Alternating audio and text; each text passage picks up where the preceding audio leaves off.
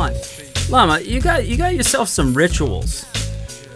Me? Yeah, you. I live a life of ritual, brother. Yeah, man. I mean, when it comes to the elbow bump, fist bump, heart bump, point to the sky bump that we have with the flowage, where's that come from? What's that all about? David Ortiz.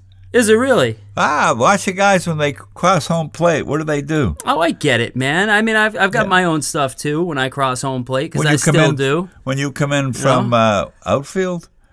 No. When I come around the bags, man, and everything's worked out. I'm talking about the end of the game when they line up and they do the 72 you're talking about the end? handshake. Yeah. There's always those gestures, those rituals. See, I'm old enough that I remember the handshake in Vietnam.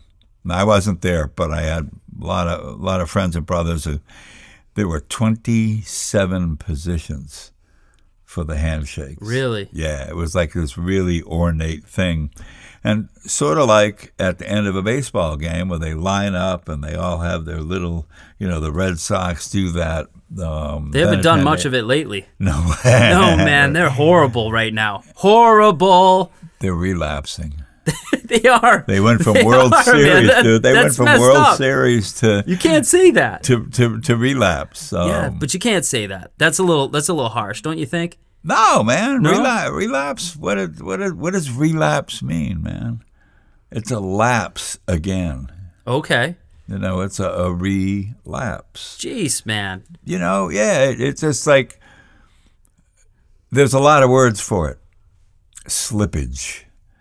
I slipped last night. On what?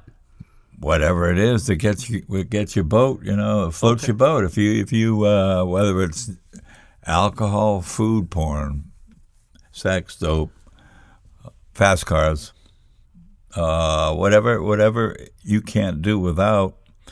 If you do, then you slip, you lapse, you relapse. You make a mistake, you fall out, you pick up. I mean, there's a whole vocabulary about losing, about loss, about stepping away from what you're doing. And somebody said something this morning that people in recovery, people that go through recovery, that when they relapse, as some do, I haven't heard anybody say, yeah, man, it was really good. That it was like everything I expected. And it's never that.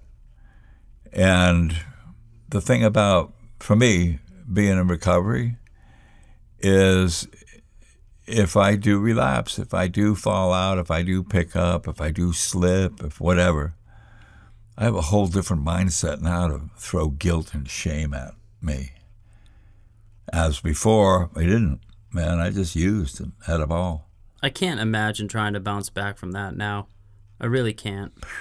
And rituals that are, healthy or rituals that are unhealthy, it makes me think of like some of the rituals are there in a way to comfort ourselves. And that's the unhealthy one, really, is to think that there's going to be some kind of relief by practicing unhealthy rituals. Absolutely. And I was just thinking, folks, I'm sorry. We should have had a disclaimer in the beginning that there are portions of this conversation that will not be funny in any way, but will be realistic and potentially there for all of us. So that out of the way. Slippage, though. Slippage. I had a little slippage last night. I was talking to someone earlier about some of this stuff, and one of the things that I find somewhat scary is with slippage and stuff like that is, this term harm reduction. And I get it. Like, obviously, keeping people alive is priority. And I want to say that again, it's absolute priority to keep someone alive. With the slippage, with that stuff, it does remind me, and this is what somebody else said, and they put it great, that harm reduction is similar to participation trophies. where you show up and it's like, oh, well, you showed up, it's okay, it's okay. At what point in time is it no longer okay to just continue to go back and forth? That's a hot subject, man. I get it. I certainly don't want to deter anyone from their efforts to keep trying to stay in recovery. But I guess I am asking, for any individual to really check in with right intention or right motives to stay on the path no matter what, to apply any tool learned to stay on the course.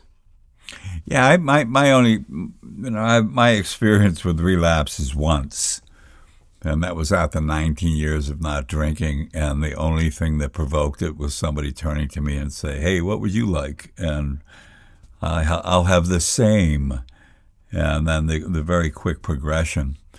So I'm as you know, I have great curiosity about, is there an aura? Is there, we talk about trigger. Well, the word trigger is a trigger for me. Mm-hmm. Is there something that is right before picking up, right before falling out, right before slippage, that happens that makes it.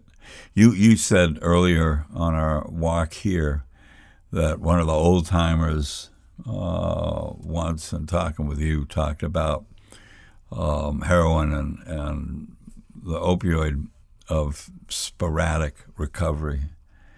And boy, I see that a lot. I see people that have been just in and out, in and out, in and out. And what's there?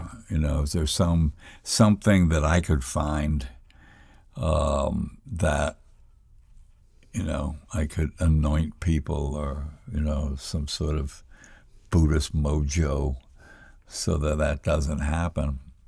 And then I realize it's motivation. It's just staying. It's you said a rubber band on the wrist. Whatever gets you so that you don't, when you want to, you don't. Mm-hmm. That's why I go back to that, man. I'll use tomorrow. Yep. Today I won't, but I'll use tomorrow. And then the ritual, you talk about ritual, elbow bumps, fist bumps, and everything. In my recovery, there is ritual.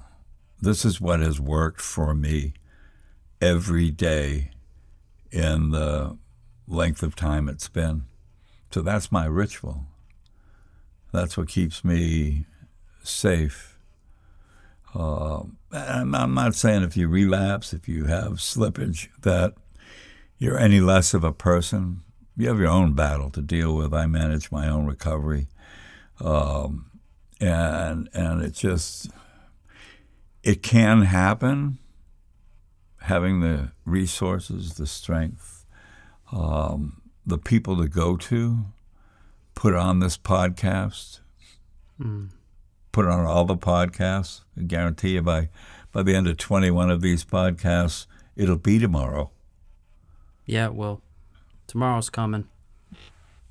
The thought around being all in to the recovery piece, I personally feel like it has to be there.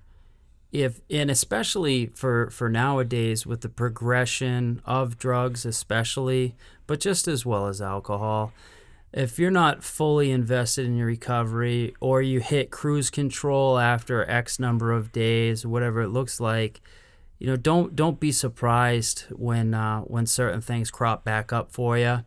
But the responsibility to continue to go hard after it, I think every man has to figure out, whether or not they are fully invested for that day, because you can't live outside the day, but are you fully invested in what it takes to stay stopped? It's a tough one. It's not easy, it certainly isn't. And like you said, I've got my own recovery to work on, and it's no judgment on other people's recovery or their path at all. But I think the encouragement has to be there to not play Russian roulette with this thing. Somebody said to me one time, they said, "Mike, how many bullets does a normal person put in the gun for Russian roulette? And I obviously said, well, 1. And he said, normal people don't play Russian roulette. And to me, that's an important thing to remember, is that, like, I've got this opportunity. A lot of people don't get second, third, 30th chances at this. And what do I want to do? What do I want to do with this opportunity that I have today here in front of me? Just to not negotiate that with the sick mind, and keep good people close to me. Skills, rituals, toolbox, all those necessary items in the toolbox. Yeah. And that's why some people talk about a toolbox, man. It's like every time I see the Stanley truck, the big truck that comes there with the loader on the back, and is going to drop a 1,000-pound, $40,000 tool thing with wrenches and everything else. I think about a recovery truck, that would come by and look at my toolbox and say, your meetings are a little worn, so here, we'll give you a rack of meetings. Do you want a millimeter, or do you want inches, metric, or what? And that's the cool thing about it. There's stuff out there. I don't promote anything other than the fact that there are resources. We don't do this alone. We didn't get here alone. We're born and we die alone, and then the 2 points in between the time in between those 2 points, there are when there's a lot of resource available. There sure is. And something you taught me at the beginning of sitting in meditation with you was just don't stop coming here. And that message echoes through meeting halls, support groups, probably Overeaters Anonymous, whatever it might be. The message is just to keep showing up. And I know that the negotiations kick in from time to time. It's like, I don't have to go to the support group tonight, or I don't really need to sit in meditation again because I've done it, the past 10 days in a row. What I'm really trying to say is do yourself a favor, and when you recognize those negotiations coming up in your mind, resign from that and just get your ass to where it's supposed to be, because that to me is, with the consistency, is where the fruits are at. The fruits are at that dedication, that ritual, that good ritual in a way. And then before you know it too, as like you continue to go on your path, there comes a point in time where it's finally not all about you, and you're able to help someone else and share some experience with them, and really help them step through the portal. Little reference to an old episode. Even if it's just 2 guys, your boys, those clowns, the mercenaries of recovery, AKA vigilantes. Yeah, we're just talking. That's all we do. That's all we do here. That's not all we do outside of here, but this is it. This is just talking about this stuff. And there's there's a Metz and a Monk. Oh, yeah. For everybody. Yeah. You got to find them in your town. Yeah, you got to find them in your life and just Right. pick up and talk. Somebody, Right. Somebody you can call and say, hey, you got a minute? Mm-hmm. Let's talk. And one of the last things I want to say is, like, it's the hardest thing to do in your life. This recovery thing is the hardest thing you'll ever do, and yet it's also the most rewarding. So, you'll get to your mountaintop, whatever mountaintop that looks like. Just keep striving. Don't give up on yourself. And, keep it rolling, and it's so rewarding, though. The word you hear is struggle. The word that I like is courage. The day at a time, reprieve, and the importance of it. That self-analyzing, that self-checkup. In order to stay on the path, we will have to call ourselves out for when behavior crops up. You know, because like after a while, if you're not right beside me, you're not going to be able to call me out on my behavior. You know, how am I doing on this daily piece with the consistency of the practice to use the tools at the right time? Because it's not if, it's when. It's when these things crop up. You know, you talk about daily reprieve. I'm going to drop Buddhism on you for a minute. Here we go. When in my tradition and my practice, the daily reprieve, when we lie down at night to go to sleep, it's a bardo. It's a place of death. When we are asleep, we are either in dream yoga, sleep yoga, the bardo, because then we're reborn, because we believe in rebirth. We're reborn in the morning to a new day, to a new life, if you will. And to me, that's my daily reprieve, is at the end of the day, I anticipate, that's all I can do, that I will come out of the bardo and wake up in the morning with a new day, and that's a reprieve from the previous day if the previous day wasn't that good.